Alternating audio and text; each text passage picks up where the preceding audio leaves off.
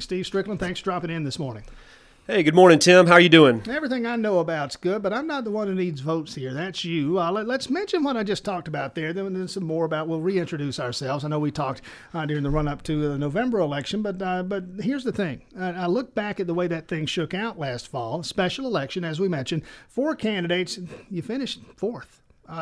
What are you going to do to beat the guy who finished first? Quite impressively, whatever else, this guy won without a runoff in a field of 4 candidates. How do you make up that ground? Well, I think in a general election, it's very easy to make the ground up because you have a larger voter turnout. In the special election, at least in Oconee County, we were the only thing on the ballot. Which resulted in less than a 20% turnout of Republican voters. When you look at the overall results, I'm actually optimistic, even though I did finish 4th, I am optimistic on those results. First, you have to take into account that not all campaigns are created equal. I self-financed my own campaign. I had to build recognition in the district. Where my 2 Republican competitors already had name brand recognition. So when I look back at the actual numbers, I go one layer deep. I look at the money spent per vote. And running against the 2 Republican candidates. Tom Lord, the well-known funeral home operator, and yes. Marcus Wiedauer, who has run before. Who has run before, correct. And I spent $10,000 on my campaign. The other candidates spent $40,000 and $70,000 on their campaigns, respectively. So I ran out of runway, really, when you boil it down. But if you look at dollars per vote, I spent roughly $22 per vote.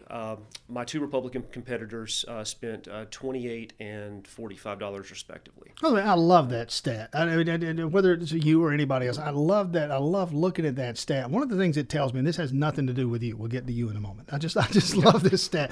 Go back and look at 2016. It's entirely possible that Jeb Bush, remember Jeb Bush? It's entirely possible that Jeb Bush spent more money per vote than any candidate in U.S. history. It's entirely possible that Donald Trump spent less. Where's Donald Trump today? Where's Jeb Bush today? I love that particular statistic. Stephen Strickland, you're telling me you're in the telecom business. Doing what?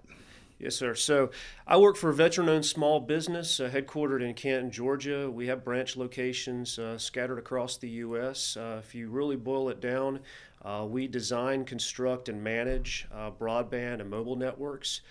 So fiber that goes into the ground that effectively provides consumers and businesses with data, voice, video, and then mobile networks that are more complex in nature.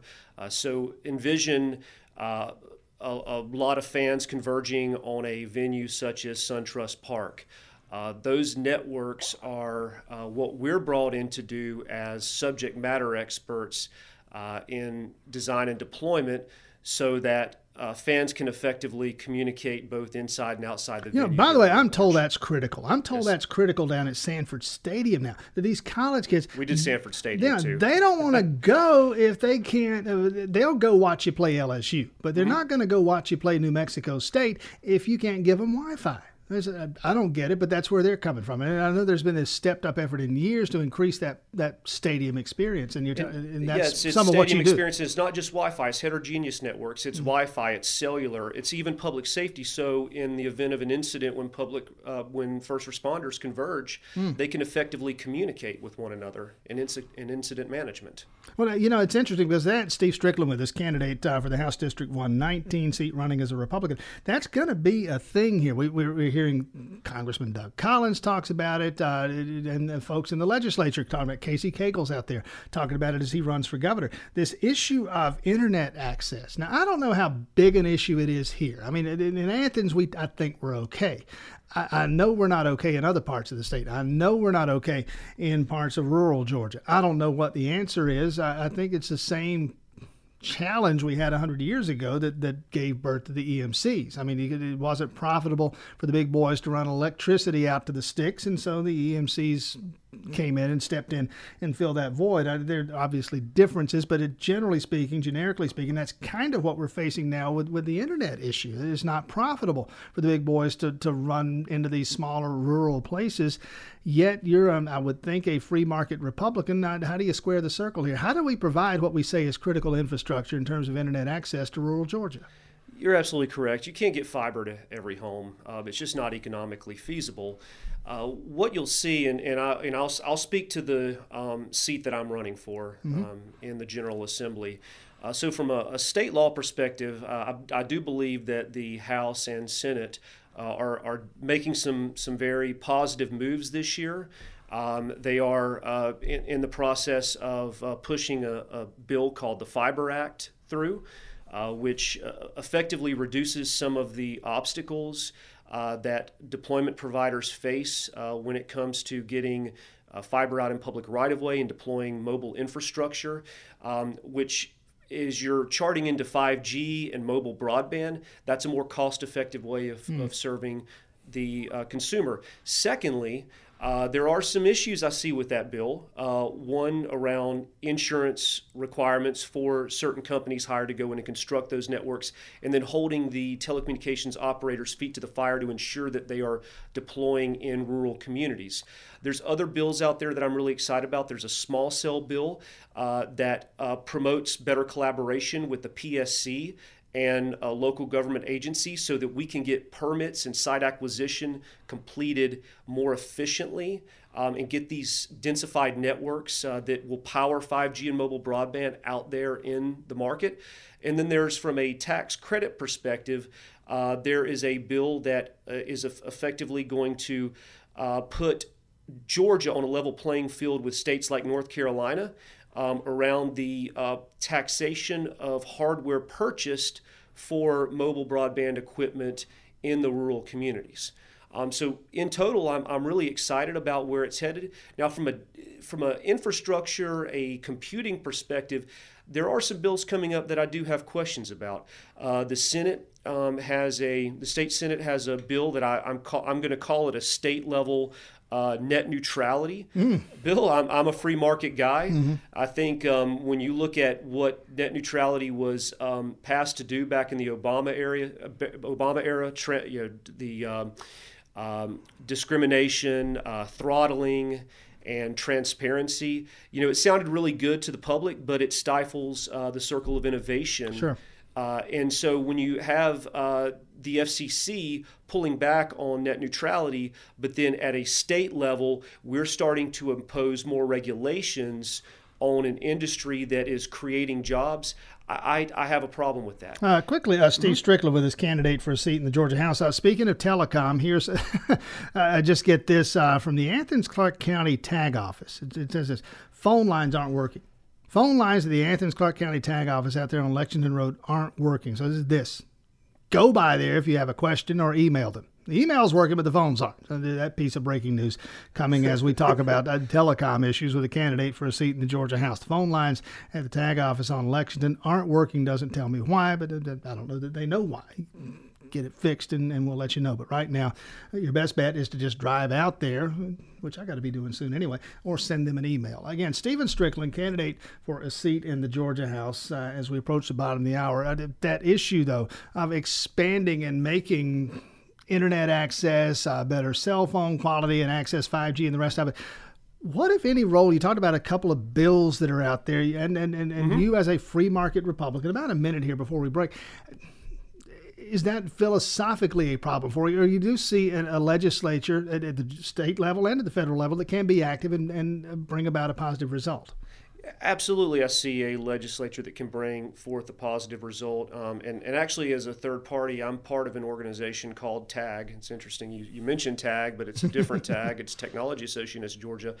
And as part of a government relations task force, what we do is meet biweekly at the state capitol, and we track technology and business legislation, and we collaborate with businesses both small and large on how we can better impact the decision making of the legislators that are currently in office. And then bringing it up a level, if you look at just broadband strategy in general, there is another bill that's out there this year that looks to build a cohesive strategy for the deployment of broadband infrastructure that gives that level of control in managing the long-range plan to an organization called the GTA, the Georgia Technology Authority, which overlaps with the state agencies of Georgia.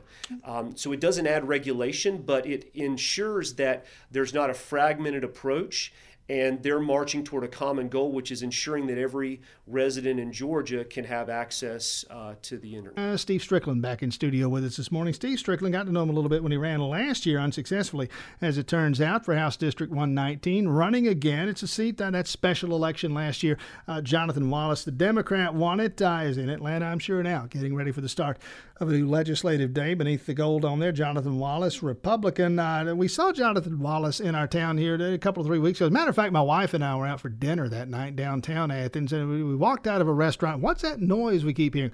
Rode by City Hall. There's this big protest rally going on. I say big, I don't know, 3-4 dozen folks there it was an immigrant rights protest. Jonathan Wallace, Deborah Gonzalez, among the folks who organized the thing locally. Specifically, they're sideways over Clark County Sheriff Ira Edwards and his policy. As I understand his policy is to obey federal law and to work with federal law enforcement when it comes to the issue of dealing with folks who might need to be dealt with from an immigration standpoint. Where are you on all this?